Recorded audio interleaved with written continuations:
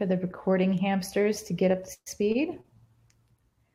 Welcome, welcome, welcome to another Dating Kinky Presents, and tonight a Dating Kinky premiere of Keeping Secrets with Vir Cotto. Vir was actually here with us. For those of you who aren't aware, he did Protecting Your Kink Identity Online. It was a 3-part mini-series. And that was so informative and so useful that I got down on my virtual knees and begged him to come back and do a regular show. And thankfully, he agreed.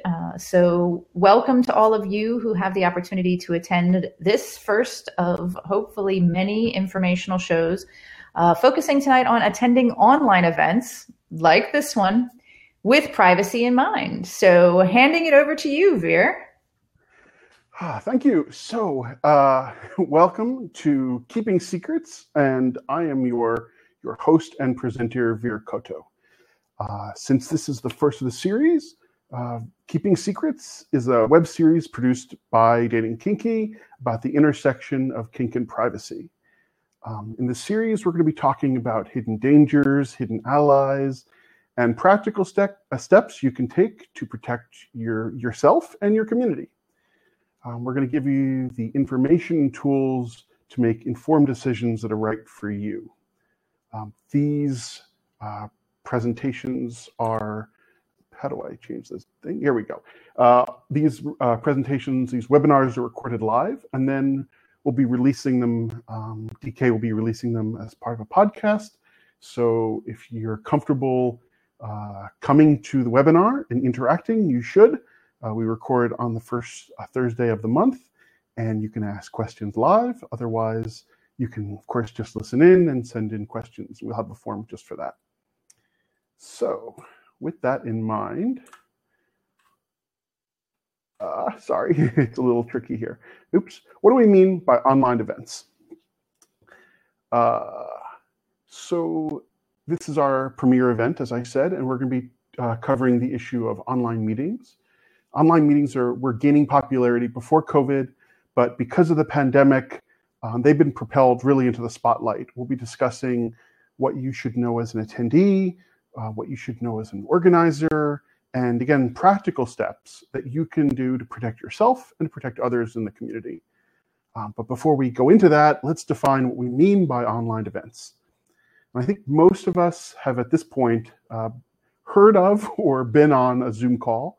And if we haven't been on Zoom, we've probably been on Skype or FaceTime or Google Hangouts. Nowadays, fast internet is the norm. Video conferencing is a pretty well established way to connect to friends, work colleagues, and loved ones. So it shouldn't be any surprise that there are kink events happening now via video conference. So aside from the obvious issue right now, which we're recording this in 2020 of COVID, why would someone choose to hold their event online? Well, firstly, online events eliminate the issue of geographic restrictions, which means you don't have to go and travel. So it opens you up to a much larger audience, since you don't, again, have to get into a plane or drive a whole long way to get there. It's lower cost, both as an organizer and an attendee. If you're an organizer, you don't have to worry about renting a big space. And if you're an attendee, you don't have to think about traveling and getting a hotel and all of the normal stuff that you would have to do just to attend a kink event.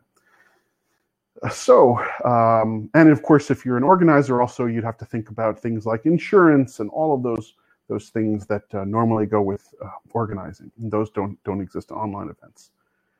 So those are some good reasons. Also, recording. Most kink events are not recorded, but some kink presenters really like the fact that they can record their presentations and have it available for others for education. And of course, right now, for most of us, there's a global health crisis, and having an in-person kink event really isn't an option. So What kind of privacy issues are we worried about? Well, basically, we're worried about surveillance, either by another attendee, maybe an unwanted guest, or the event organizer themselves. We're worried that someone involved in the event might have access to personal information about us, such as our name, our address, our credit card. And because of the nature of kink events, we're worried about disruption of our events by unwanted guests.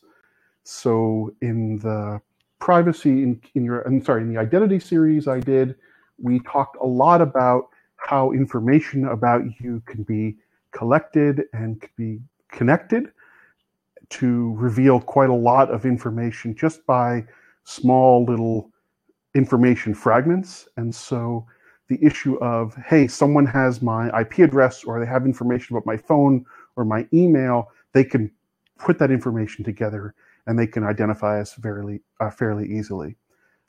We're also concerned that maybe not just an attendee, but the platform itself might be recording the event and might be sending that to who knows, right? Could be authorities, could be sales. We just have no way of knowing. So those are the kind of issues we're concerned about, and we're going to try to talk about how we can at least try or attempt to address all those concerns. So as I said, how serious are these risks? Well, recording an online event is trivial and it's undetectable by an event organizer. Someone really early on asked me, hey, is there an online platform that I can use for my kink events that is not recordable? And I said, no. And they said, well, what about special software or this or that? And I said, as long as we have cell phones with cameras, every event is recordable, right? All I have to do to record an online event is put the cell phone to the screen and record it, right? There's no technological way to stop that, so we should just accept that it's easy to do. But even more serious, or just as serious, is that access to information about ourselves might be available to others who attend the event. So for example, if you're in chat, other people will see your username, and maybe they'll connect that to a username that you use on another platform. But it's also possible that you signed up to the event or to the platform using your wallet name, or that somehow an attendee will get access to your IP address, which is possible even on some of these platforms. So there are pretty serious risks that someone could identify us through one of these platforms. In addition, of course, if an event required payment, so you had to go to another website and pay $10 or $20 to attend. Well, now you've got payment information, which is usually credit card information, and that credit card information almost is always done with our wallet names.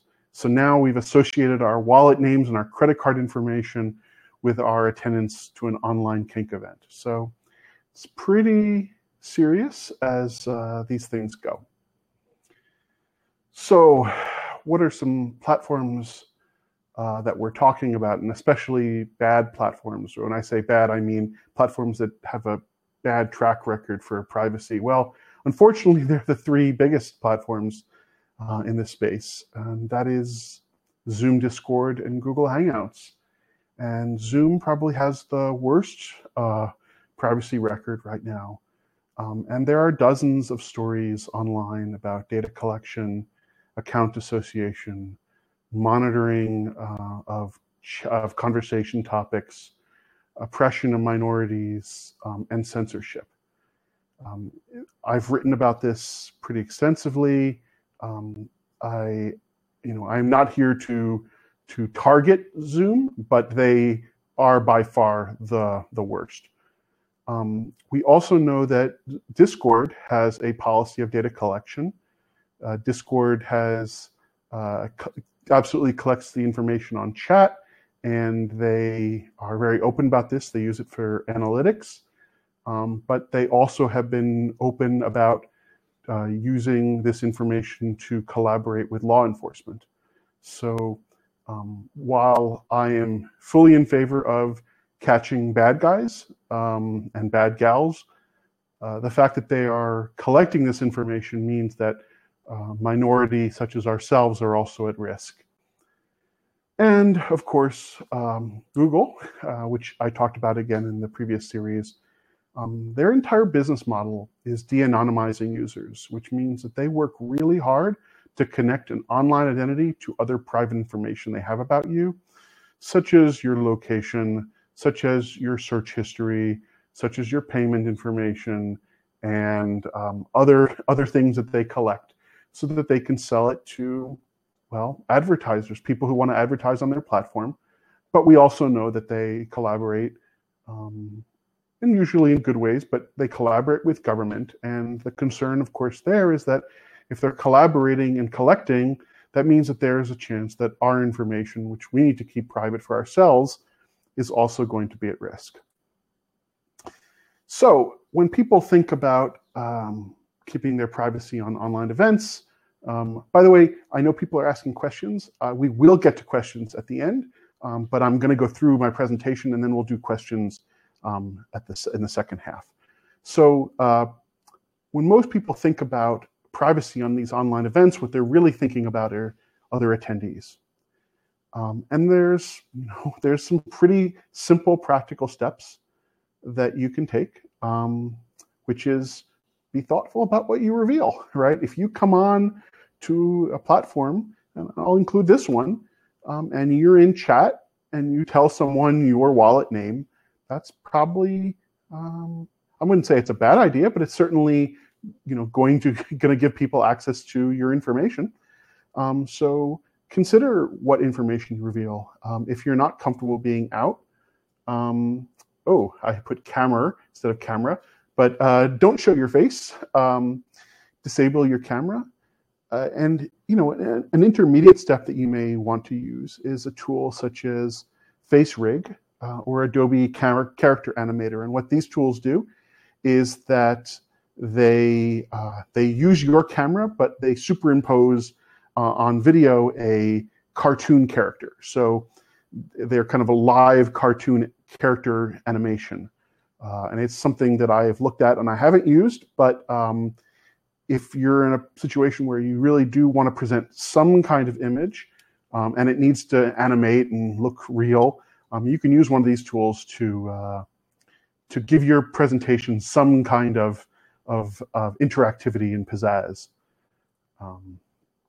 So protecting yourself from the platform. Well, when I say the platform, I mean, Zoom, Google Hangouts, Facebook, and I hadn't even considered Facebook, and that's a good one, and we'll talk about them a little bit. So my first recommendation, really simple, don't use apps. So all these platforms have an app that you can use. They strongly encourage you, download our app, use our app. Yet almost all of them, as far as I know, all allow you to use a web browser. And if they do, use the web browser. Apps collect a lot more information about you than a web browser has access to. So when possible, use the web browser. If you can get away with not logging in, so not creating an account, don't log in. Just use whatever you need to do to get yourself into the meeting, but if you don't need to log in, don't. And if you do make an account, don't use your vanilla name as your username. Don't use your vanilla email address for your email, etc. So those are just some really simple, practical steps. Another thing you can do, this is a little more advanced, but use a separate web browser for your kink activity. Or Firefox has these web browser containers, and you can say, well, this is my kink container, and it'll only contain your kink log, things. And that's a way of kind of separating out your activity. But I think using another web browser entirely is probably the easiest thing. Because if you use web browser containers, you might forget, you might hit the wrong button or whatever. But if you use a separate web browser, it's a lot harder to make that mistake.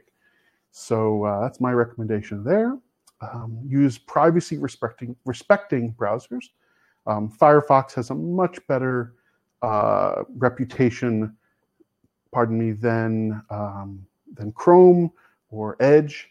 And if you're going to use Chrome, I would suggest using this very specific version called ungoogled Chromium, but you need to get the ungoogled Chromium for that, and use a VPN. But and we'll talk about VPNs probably in a future webinar. But VPNs don't just protect you magically, so they need to be used in conjunction with all of these other steps. A VPN by themselves won't protect you, but if you use them in conjunction with this, then they could provide an additional layer of protection. So what's next? If you have to pay for the event, right? So if you have to pay for the event, and that's understandable, right? If an event costs something, you know they're going to ask the attendees to pay something. Consider what information you're giving to the host, the venue, and the payment processor. So a vendor, and I'm going to say that the host, the event organizer is the venue, or I should say they're the host, right? So they really don't need all that much information about an online event. They don't, for example, need your address for an online event, unless they're going to send you a T-shirt or some kind of swag, right? They don't need that information. So consider what information they're asking for, and just think about that, and think about what information you're giving the payment processor, right? You know, are you giving them your vanilla credit card, and are you comfortable with that? And I'm not going to say that you shouldn't be comfortable with that. I certainly do make purchases with my vanilla credit card, but it's something to be aware of. And when you think about your personal risk profile, that's something you should consider. And the venue as well. What I mean by the venue in this case is the platform that the event's being held on. So think about that, and use those same browser protections we talked about just a minute ago, and use them when signing up for the event as well. So use them on the payment processing website, and maybe you'll want a second login. You know, if you use the same payment process, the same event, thing like I think Brown Bag, I believe it's called. Maybe you want to make a second Brown Bag account just for your kink events. And consider alternate forms of payment. So not using the same credit card, or maybe an extreme version of this would be that you go get a prepaid credit card that you use just for this event. Now, that would be expensive and a pain in the butt, but it would certainly give you some level of distancing. Or maybe they'll use some kind of online currency, and you can consider that as well. Okay. So this is one that I've been struggling with as this pandemic has gone on, and we've seen a lot of events use unsafe platforms, is making your voice heard.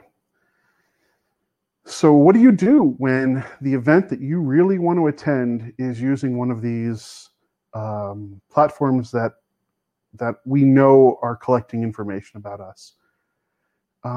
I say, if you can, and if you feel comfortable doing so, express those concerns to the event organizer and say, hey, I'm concerned about Zoom because I've heard this, and the other thing.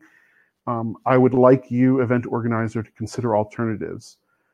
And we'll be talking about some other safer suggestions later on. So suggest those safer options and say, hey, instead of Zoom, can we use this?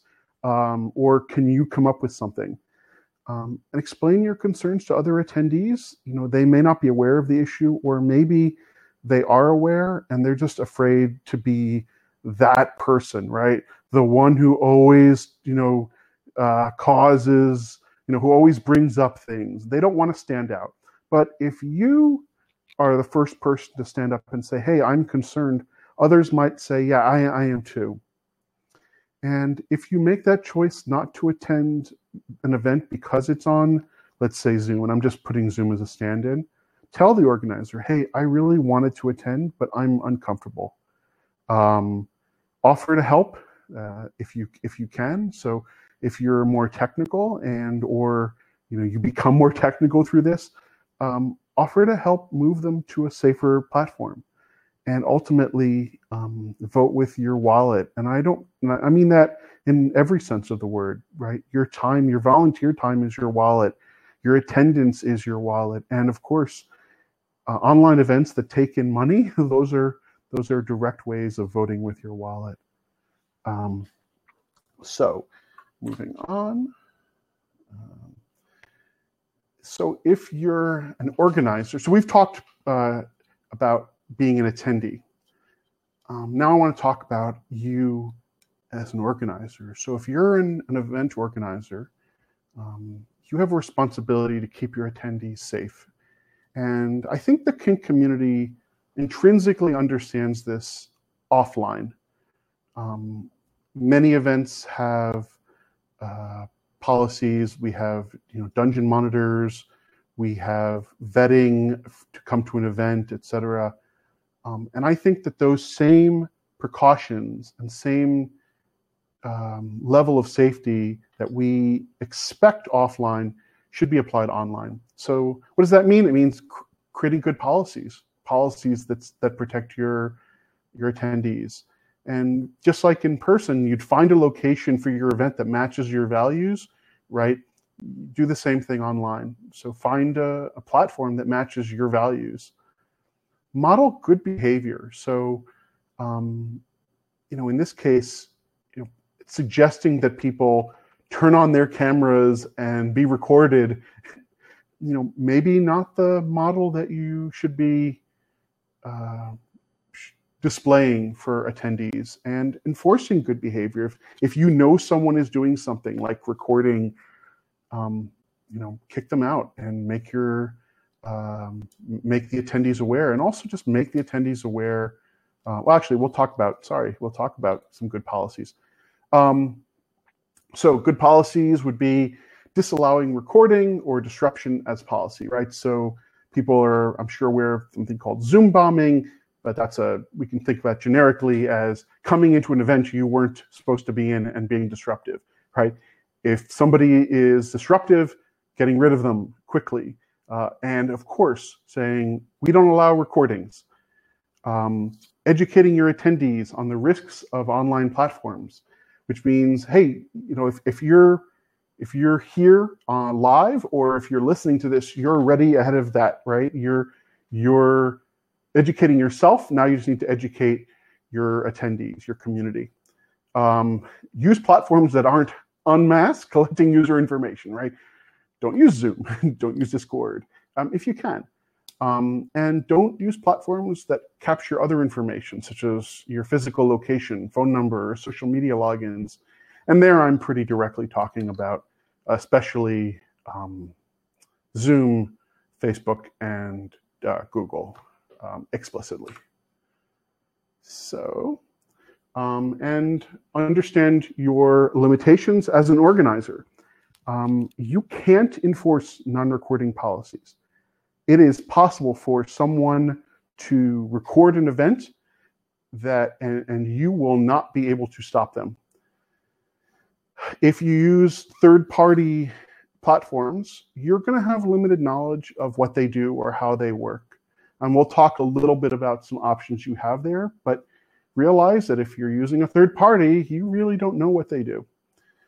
Inform your attendees of the risks of online events generally and about this venue in particular. Look, you might decide, you know what, despite all of the concerns, the venue I've chosen, let's imagine it's Zoom, is the one we're going to use. And if you come to this event, that's a risk you take. Well, inform your attendees. Say, this is the risk that you are taking by coming to this event. And if your attendees express discomfort or other kind of feedback, be open to hearing it. Say, okay, maybe I need to think about these policies and consider my choices. So how do we select an online venue?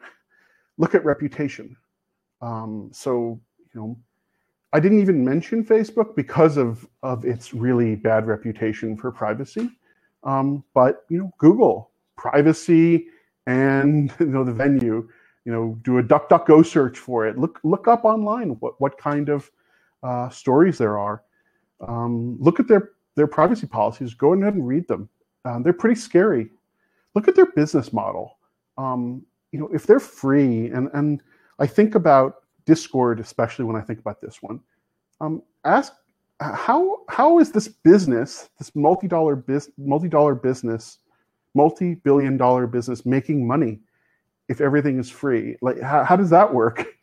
Now look and think about the fact that you may have to rent your venue online. And I think in person, people understand this. If you're running a kink event, let's say a rope event, you may have to rent a yoga studio, or you may rent someplace at the YMCA, and you're used to paying some money to be able to use a space online.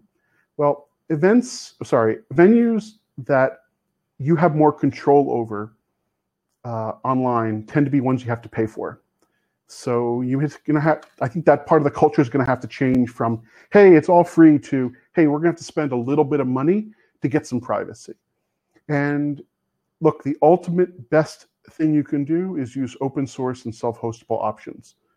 And we'll talk about what some of those options are. There is a pretty big jump in cost and knowledge that you're going to have to be able to do that. But those are really the gold standard for your privacy online. So running your event, to protect against unwanted visitors, don't post the link to your event directly on the web. Turn on mute and video off by default. So people have to opt in to having their camera on, and opt in explicitly to have their audio on. And that's a good policy just for default. And don't require attendees to have video or audio to participate. I know that my partner was attending an event recently, and she was kicked out because she had her audio and video off, and so they assumed she wasn't supposed to be there. That's a silly policy. There are other ways to verify that someone is supposed to be at your event. Consider a password for your events, and this is a more technical one, but consider a ticket model. So instead of saying you're going to log in with this special username and password that's associated to you, say, well, this is a ticket, and you can transfer that ticket to someone else, but we know that ticket is good for the event, right? So when you go to a physical event and you get a ticket, it doesn't necessarily have your name on it. It just has the ticket number, and then the person at the live event, the movie theater or the play, looks at the ticket. They don't say, oh, I want to see your ID when you come into the door. Same thing should apply here. So some examples of alternatives to Zoom, Discord, and Hangouts, and I'll put Facebook on there as well. Jitsi.org is great for small events. Jitsi is some free and open source software, and they run a public instance, a public version of it to promote their business model, which is they offer support for their company. Live Webinar is actually the company that runs that is behind the Dating Kinky series that we're on now. So a little plug to them. WebEx also, you're going to have to pay for these Live Webinar and WebEx, but you have control, and it's not that much money, genuinely not. I have put together a currently free beta test of a Jitsi instance that people can try out. It's at jitsi.beta.kinkysocial.org. And I'll say that again for people who are hearing it. Jitsi, JITSI.beta.kinkysocial, all one word, .org. And you can run your events there. It's in beta right now, which is why it has beta in the name. It's completely free, doesn't require any logins. I'm not keeping any logs. It's just an experiment right now, but you can run your events on this, and I welcome your feedback. If you've run an event on this and you want to say, hey, it worked great, or hey, that really sucked, or I ran, it was great up until the 100th person. That's the kind of feedback I'm looking for. So a little plug to myself. Okay, so let's say you want to take that leap into self-hosting. What are your options? Well, I mentioned Jitsi. Jitsi is also what my instance runs. It's a piece of open source software. It's great. I love it. I use it both. I don't use the same instance, but I run it both in my vanilla life and in my kink life. There's another piece of software called Big Blue Button. It was originally written for academics and academic use. I've been on Big Blue Button events. They're great. It's more of this type of model in that there's a presenter and a chat rather than the Jitsi model, which is a little bit more like Zoom, right? Which is everybody kind of collectively talking. An alternative to Discord is something called Matrix. Matrix is distributed, decentralized, federated chat, but it also does the audio thing, just like Discord does. And it's pretty great. And there's multiple options for Matrix. There's multiple programs you can run. If you're running just an audio, there's a program called Mumble. And Mumble is, for those of us who are a bit older, might remember Ventrilo. Mumble is very much like Ventrilo, and you can run that. And I've been on to Mumble events as well, and it works great. And there's one last one called Nextcloud, and there's a component of Nextcloud called Nextcloud Talk with high performance backend. It's a little bit more technical. It's a little bit more like, I think it's called Microsoft Collaboration, right? It's designed for teams to collaborate. But it's another option, and I wanted to mention it here. So those are options. If you're all about self-hosting open source software, you're technical and you can do this, these are some options you can offer to your kink community to help them be safer. And I think that's a great an alternative. So thank you. Now Ryan and Nookie are going to talk about how awesome Dating Kinky is and how you should sign up and join, and then we'll do questions. Oh, and next time we'll be doing, just one last thing. Next time we'll be doing choosing a second phone number, and right after that, Lady Petra and Saf will be doing an event. So be sure to join us live next week. Over to you.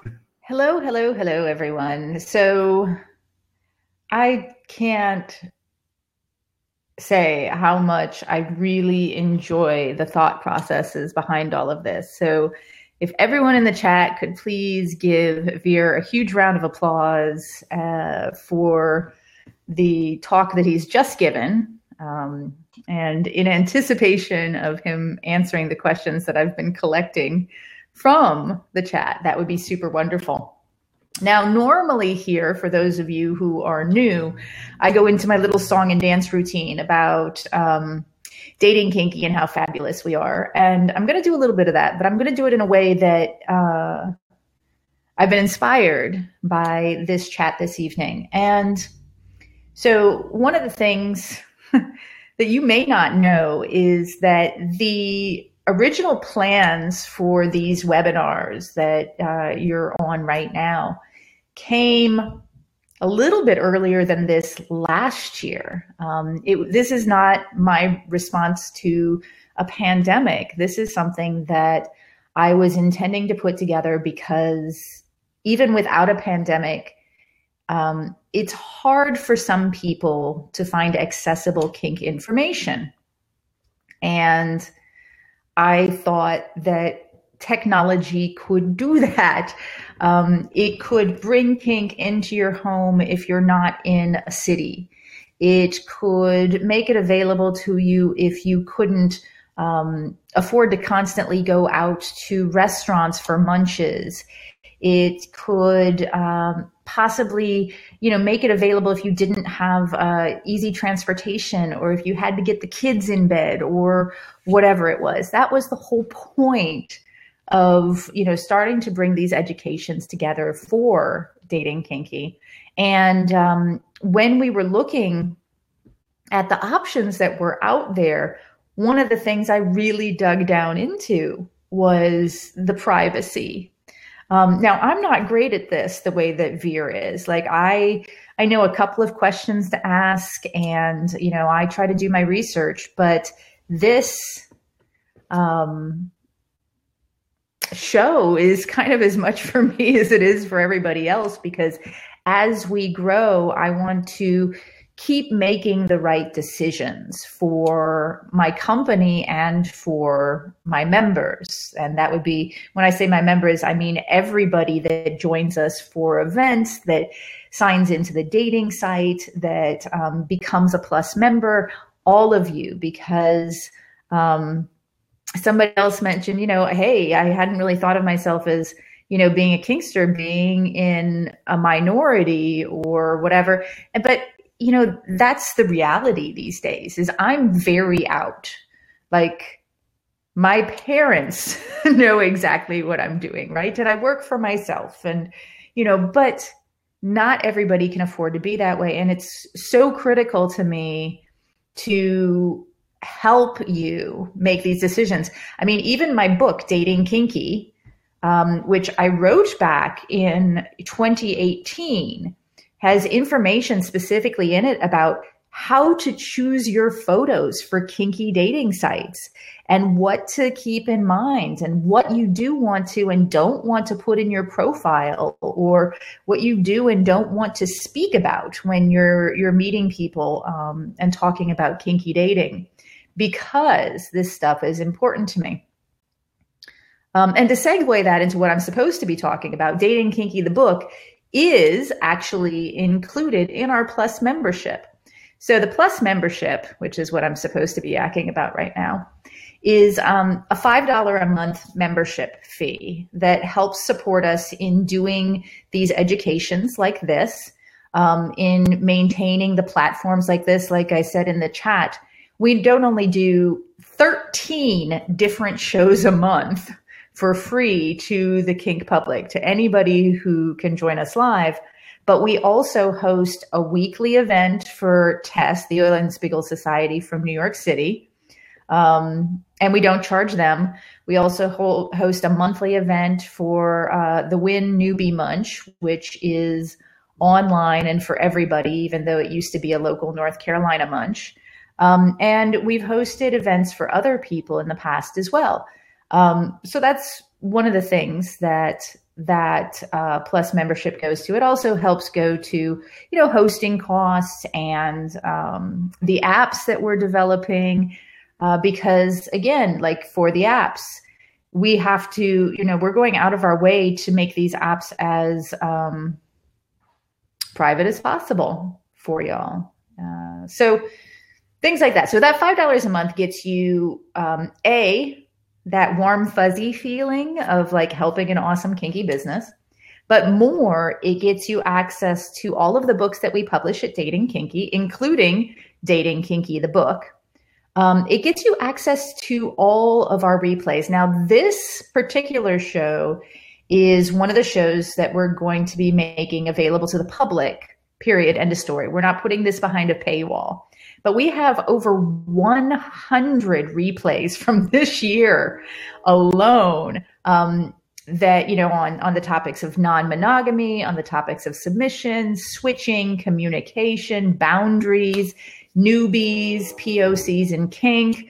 Over 100 replays in both video and audio format for our Plus members. And then we also have special features on the dating site. And if you sign up now, that $5 a month will never, ever go up.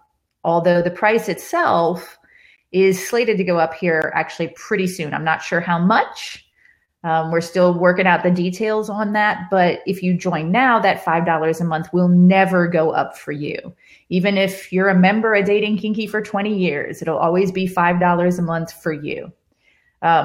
So that's our thank you to people who choose to support us.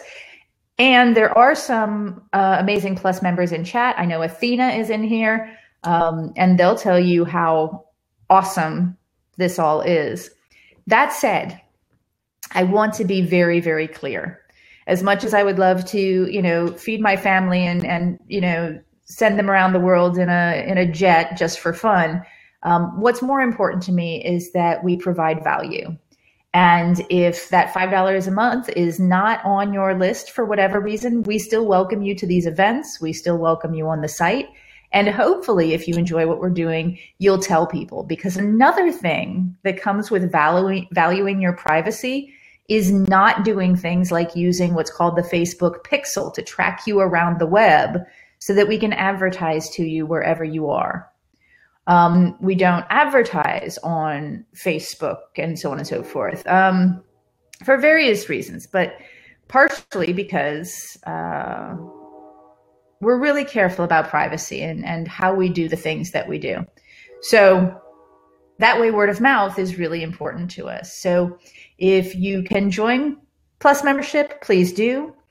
If you like what we're doing, whether you're a Plus member or a free member, please tell everyone else and tell them that we value your privacy and that we're working hard to create a site that's going to allow you to be in more control of your privacy online and of your online experience. And let's get to Q&A, huh? Yeah. Okay, awesome. So first question, Vir. Jackstone31 says, wouldn't using VPNs make the connection slower and cause more internet difficulties?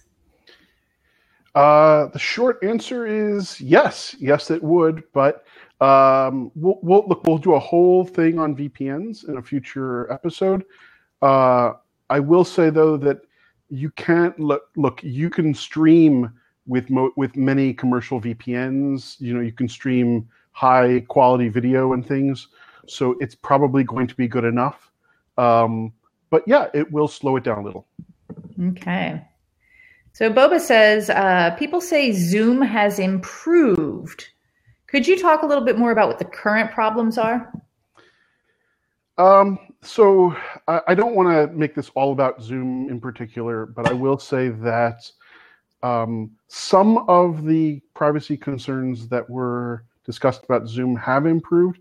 But we've been hearing more lately, for example, in the last month of recording this, that they canceled an event on Zoom about Zoom censorship. So there was a bunch of people who wanted to do a discussion about Zoom censorship on Zoom, and Zoom canceled the event.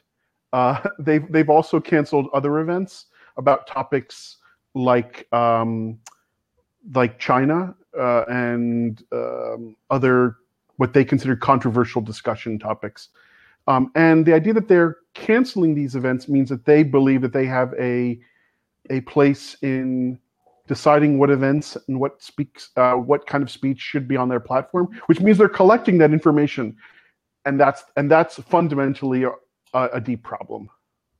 I agree, and one of the things I would like to say is that in addition to privacy concerns, when working with third-party services as what is essentially considered an adult services provider, and by adult services, I mean they include most relationship, love, dating things as well, is that you really, really have to be careful and check their terms of service and ask deep questions, because if you violate their terms of service with the types of things that you do with their services, if I did that, I would be putting my members at risk. So that's something also to keep in mind when working with these things. I very specifically reached out to Live Webinar. They know, who I am and what I'm about, and they have no problem with, both assuring my privacy and the privacy of my guests, but also in providing the platform for what I'm doing. So, plus I also kind of look at it as a consent issue. I get consent from the SaaS companies that I use just to be sure. So that's a really good point about not lying. And I hadn't even considered that, but that's a really excellent point. Thank you for bringing that up. So, but you reminded me, because with Zoom, if they're paying attention to what's being done there and canceling some of them, that suggests to me that they're not like good folk, I guess. They're not like out for the, let's go for the greater good type of thing. So that's kind of important. JNL had asked, how do these three, Zoom, Discord, and Google Hangout, compare to Facebook with respect to privacy? I think Facebook is probably the ultimate. So yeah, I would say they're pretty awful. But I look, I'm not on Facebook, and I wasn't aware that they had a live video chat thing. But if they do, I wouldn't use it. Yeah, they do. They do. And we've talked about Facebook in the previous series. They're so awful that I just didn't even include them. It didn't even cross my mind. So thanks for bringing that up. Yeah, that one. Well, and I would say them especially because their terms of service explicitly say you must use your wallet name. Mm-hmm. They work very hard to connect your identity, and using Facebook in particular for any kind of kink outs you, and it outs your kink friends. It's such a dangerous platform for kinksters. I just can't imagine a worse place to hold your kink event right now. And keep in mind, so those of you who joke about your phone listening to you, it's not so much that it's listening necessarily, but every search that you do on your Wi-Fi can then show up in your Facebook feed. My pet one night as I was sleeping did some research on sur la table and on a very specific type of temperature sensor for kitchen stuff. And the next morning in my Facebook feed, his stuff was showing up. I knew exactly what he'd searched for. And this is the Facebook pixel. And this is how insidious it is. So yeah, Facebook is the devil when it comes to your privacy. So if you have things that you need to be private with, be very, very careful. I can't not be on Facebook because I'm a business. I can't not be on Instagram because I'm a business. But I would suggest being incredibly careful if you are on those things doing stuff. So Boba said, how is Brave? I'm gonna punt on that and say we'll discuss browsers in a future session. I think that's fair. Athena says, page 8, using apps to put a character on your face, etc. My understanding is that you have to have an up-to-date laptop specs to utilize those types of features. Just like I can't use a background for Zoom, just an FYI, not exactly a question. Any thoughts on that, Vir? It's a good point. I brought it up because I brought up the issue of these cartoon options because it's something that I had considered myself. Like I'm not comfortable putting my face out there, so that's why I use pictures that are not of my face. And but I know some people really, want something a little bit more interactive. So it's an option. It does require a fairly modern computer, fairly recent and high-end computer. Yeah, and that's also something I've talked about when it comes to photos on kink sites. Wearing a mask in some cases, or turning away from the camera or whatever. You have to find, as Vir has said a couple of times, what is your risk level? Your comfortable risk level. Vir, obviously, he has his silhouette and he chooses to only go on by voice. We've had people on wearing masks.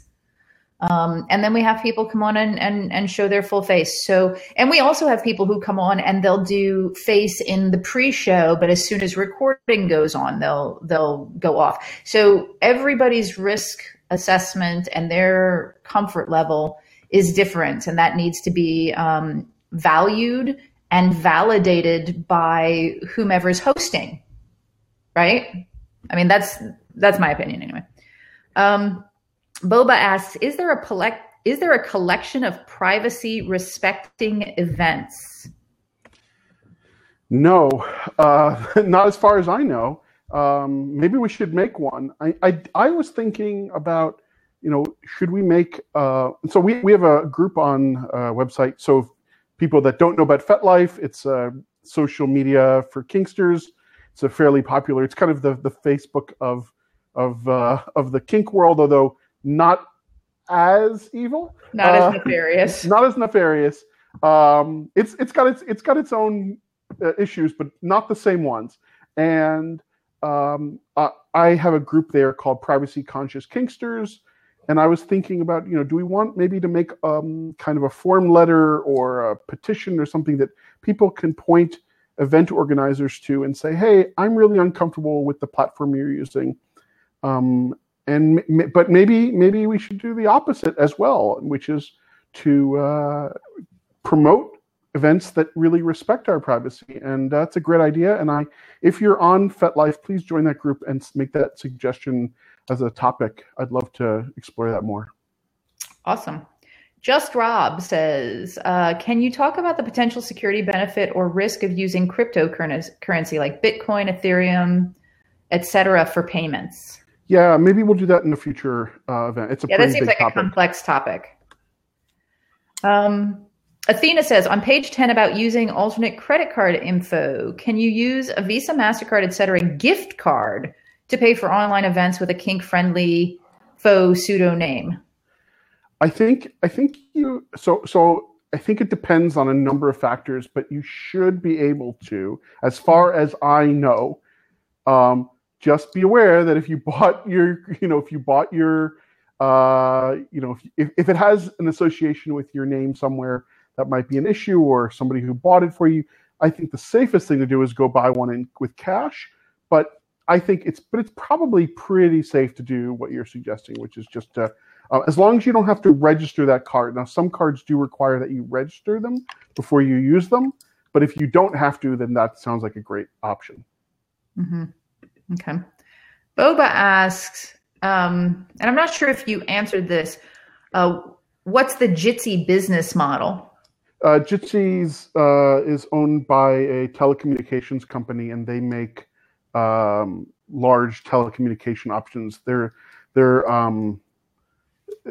basically they do office phones and other types of large installations, and so they run Jitsi.org as a sort of give back to the community, but also promotion for their service. Interestingly enough, I was looking at an app building platform, and they're like, you click on pricing, and they're like, we're free to every company that has below 10 million in revenue.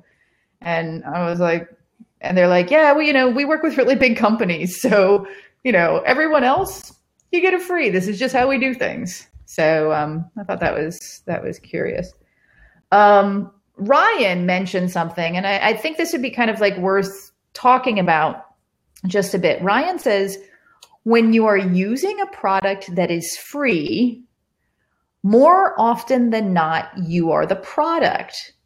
So I think it'd be interesting to sort of touch on, well, okay, so if you're the product, what is it about you? How does a free company, for example, Vir, make money? So we talked about this in the Kink and Identity series. This is a long topic, but basically there are a few business models, some of which are okay. So, in the example of 8x8, which is the company that for the most part develops Jitsi, they sell to big companies and they don't really care about the little guys. That doesn't affect them. Same with, by the way, Nextcloud. So Nextcloud makes its money by selling support for its product. It can give it away, and it doesn't even do any hosting. You can just download it and self-host. Mm-hmm. Those are wonderful. They are the exception. The majority of companies that offer free things do it by collecting all kinds of personal information about you and selling that information to advertisers, to governments, to pretty much anyone that they can. So out of curiosity, because I'm going to hijack this for a bit, but you guys also get to listen in. So with Dating Kinky, obviously most of what we do is free. And memberships is one of our monetization models. Advertising is going to be another of our monetization models.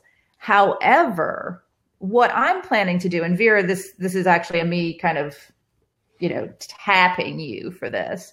What I'm planning to do is use the information that people put into their profiles to serve up targeted ads, but the advertisers don't get to see, who those people are. We're not selling that information to them.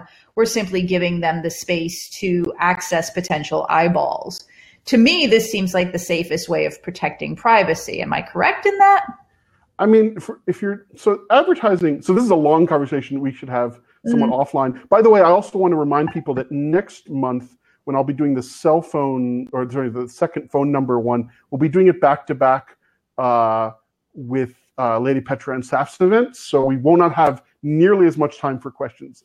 I'm gonna answer you that, when I think about the early advertising models on the web, I think about Yahoo, which used to be an interesting website for finding websites.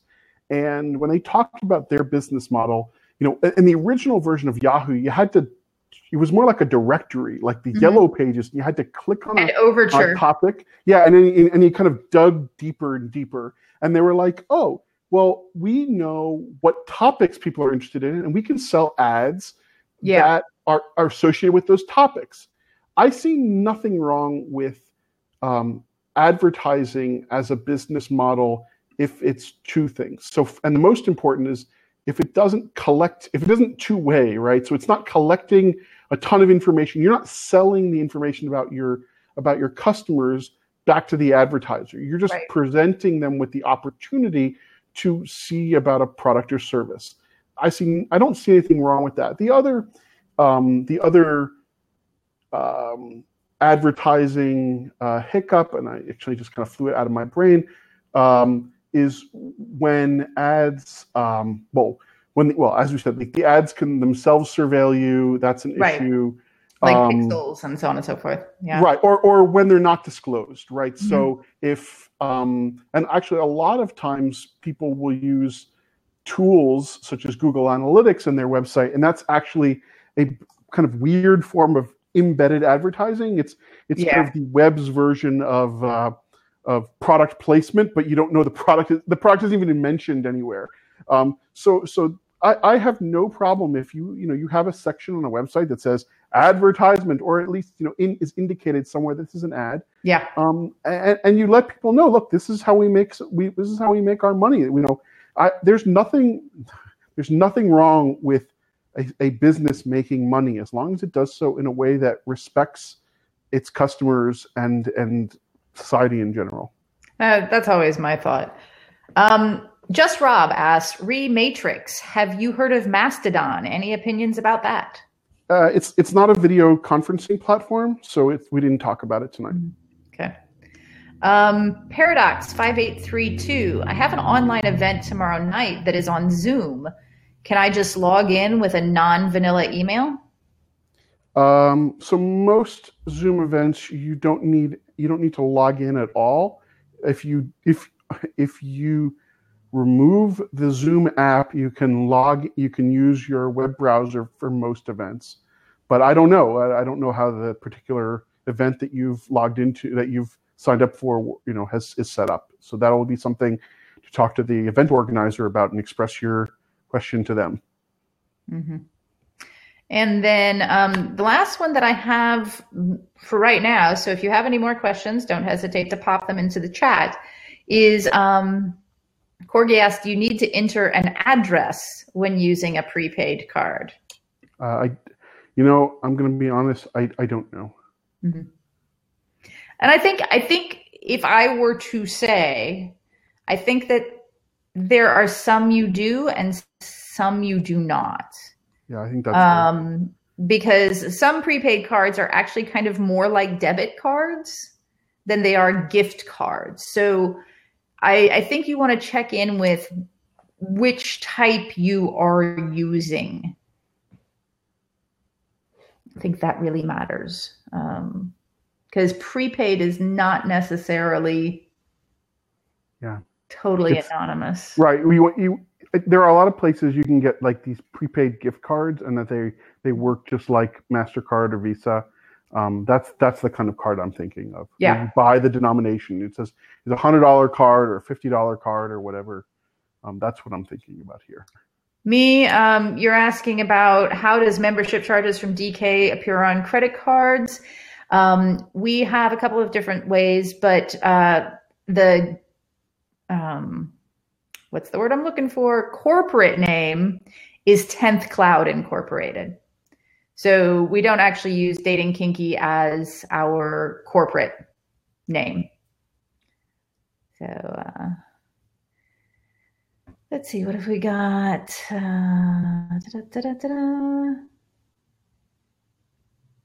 had a gift card recently I had to register to use online, but I got to pick everything I put into it a la Mickey Mouse. So yeah, that's a good thing. That is a good thing. I would be like, hey, Mickey Mouse just bought a membership. I've made it to the big time. Ryan has just posted in the chat a link to submit a question for upcoming topics, for things you absolutely must know. We will bring up those questions in Q&A sessions in future events. Maybe use them to help us determine what future topics need to be talked about as well. That's important. Ryan, why don't you pop on in and help us figure out all of the things that need to be said? Ryan is always quite useful at telling us what's coming up and what we have to remember and so on and so forth. I heard the phrase "quite useful," so yeah, that's fine. Here I am. Yeah, I appear out of the bottle. Okay, so I will tell everyone about what's coming up next, and I just put that form. I was going to cover that, but we had a nice segue for it. So the first thing I would say is the next episode of Keeping Secrets is going to be on December 3rd. And as we've been kind of promoting in the chat, I'm excited for next month because it's gonna be our first back-to-back episodes we've had. Because it's been kind of we've been to the UK with a hosted show. We've been to Australia with a hosted show. We haven't been to the West Coast of the continental United States with a weeknight show. So that is going to be the first one. And the show is called "What's in Your Kinky Toolbox." It's hosted by Lady Petra and Sapphire Master. Lady Petra is in chat. They both may be, and just signed it into one account. And they also have an awesome podcast that we'll tell you more about at their appearance. So that's coming up on December 3rd at 8 p.m. Eastern with Vir and the second phone number, and then followed by Lady Petra and Sapphire Master at 10 p.m. Eastern, 7 on the West Coast, and 9 Central, 8 Mountain. I know I don't want to leave any time zone out. No stone unturned. Some people, okay, so that's coming up on the 3rd, and then let's go over next week. We are back to the 4-day. The 4-show schedule. We are Monday, Tuesday. Nookie, you're off on Tuesday. Wednesday, Friday. Monday we have our Consent and Boundaries webinar with Hardy. He's going to have a demonstration episode, so we're super excited about that. They're going to, I think, negotiate a scene with his guest, Miss Michelle, and then they're going to do a fire cupping demo. So fun. Something like we've been kind of all looking for opportunities for more demonstrations. And we just had one at our monthly rope event. And Michelle is really fun. I've hung out with Michelle. She's a cool person. Yeah. So this will be my first time meeting her, but yeah, glad to hear that she already comes in with some braves. So that's Monday nights, and then Tuesday will be the Test Tuesday show. Unlike the others, that'll be a 7 p.m. start, and it's collars and collaring is the topic there. And that's with Attorney Lady Steele, isn't it? I believe it is. Yeah, I think I saw that name. Who's also wonderful and has done a talk on non-monogamy in the law for us. Mm-hmm. And she's been a previous tester there too. Yeah, she can hold court on a number of topics, and we'll probably have to look at what else we can bring her back for next year. Wednesday, we have our monthly foot fetish webinar called Head Over Heels, and the topic will be foot massage and reflexology.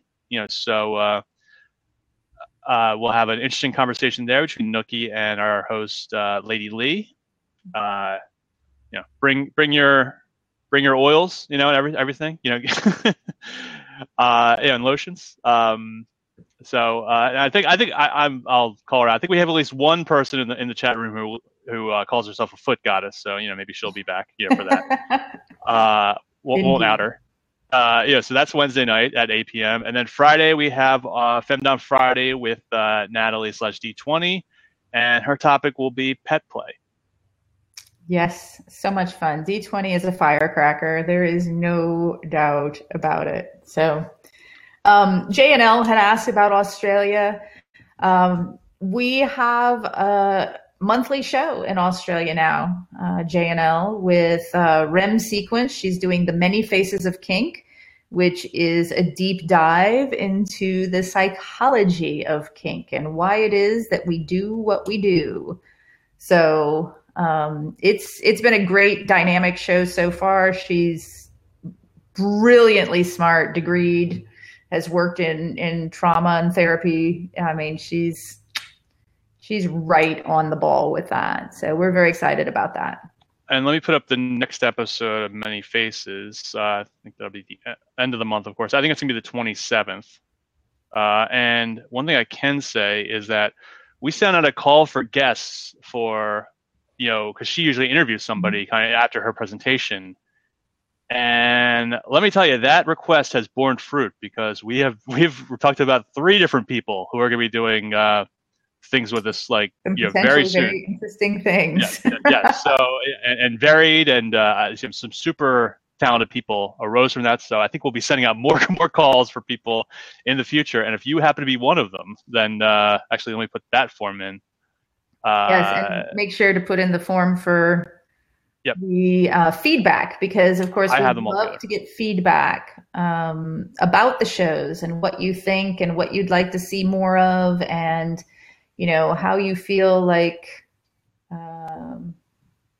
it went.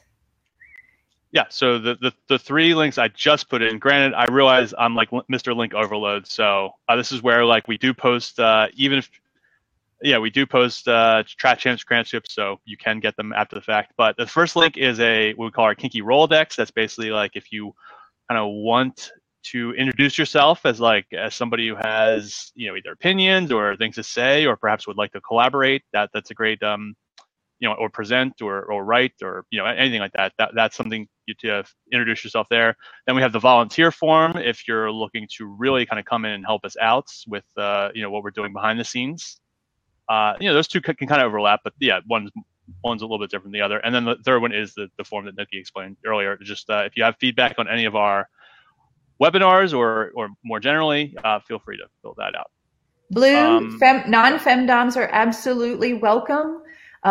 We just center the femdom perspective. So as long as, you're respectful, I guess, is... Well, I mean, I think of it this way, like every webinar will have kind of a target audience within there, but everyone who is... We don't gatekeep. Right. Yeah. We don't. That's right. We don't gatekeep, and as long as you're, everyone's behaving like an upstanding member, regardless of kind of what their demographic is, all the more the merrier. Although speaking of gatekeeping, we do have what might be a for femdoms only type social that won't be recorded, that a couple of people are putting together. That's another one of our kind of, we're not doing it, but we're hosting it for people who want this sort of interaction. And so, go ahead. I was going to say, I like to call this, we're subletting. Yes, we're subletting. So there's a group that is thinking about, creating a sort of regular femdom social for femdoms to get together and talk about what femdoms talk about without even, other submissives in there. It'd be invite only. So these are the types of things that, we're absolutely open to also branching out into as well. and this is where, you can use, for instance, that Rolodex form, or you can, email us or get in touch with us. However, it's saying like, I have an idea for something, and what do you guys think about, hosting it? Again, if it's something kind of outside of this like recorded format that most of our like regular programming goes in, we're still open to all kinds of ideas, and we'll have to like kind of do our kind of triage with it. But the door is absolutely open for whatever you are bringing to the table. Awesome. So before everyone leaves, one more huge round of applause, please, for Vir and the thought and effort that he puts into teaching us what we need to know to keep ourselves safe online, for teaching me more about what I can do to keep you safe online. And, for putting in this time. I mean, that's everybody here right now. Everybody is a volunteer, essentially. So, thank you, Ryan, always for being on the spot with the links and for giving everybody all of the information they need practically before it comes out of their mouths. And anticipatory service, right? Yes. Yeah. And for doing the promotion stuff. And shout out to Lily Lovish in chat, who signed up for Plus during the show. Yay! Lily Lovish. Woohoo!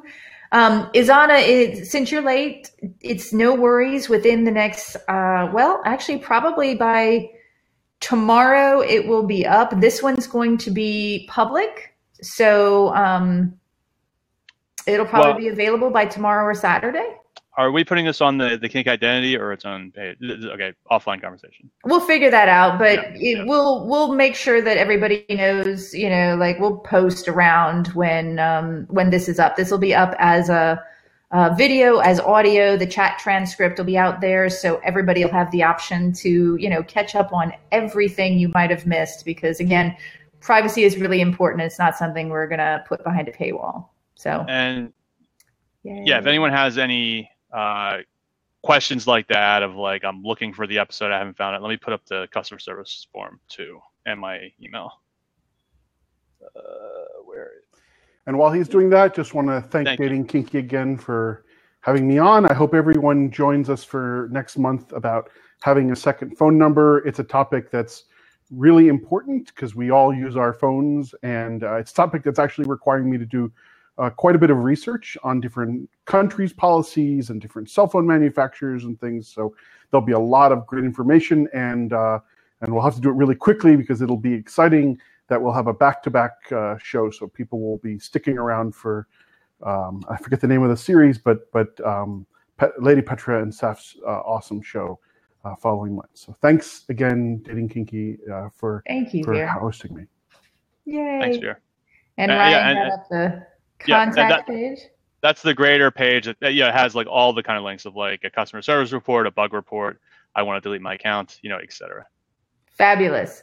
Thank you all. I'm going to go ahead and stop the recording. Yay.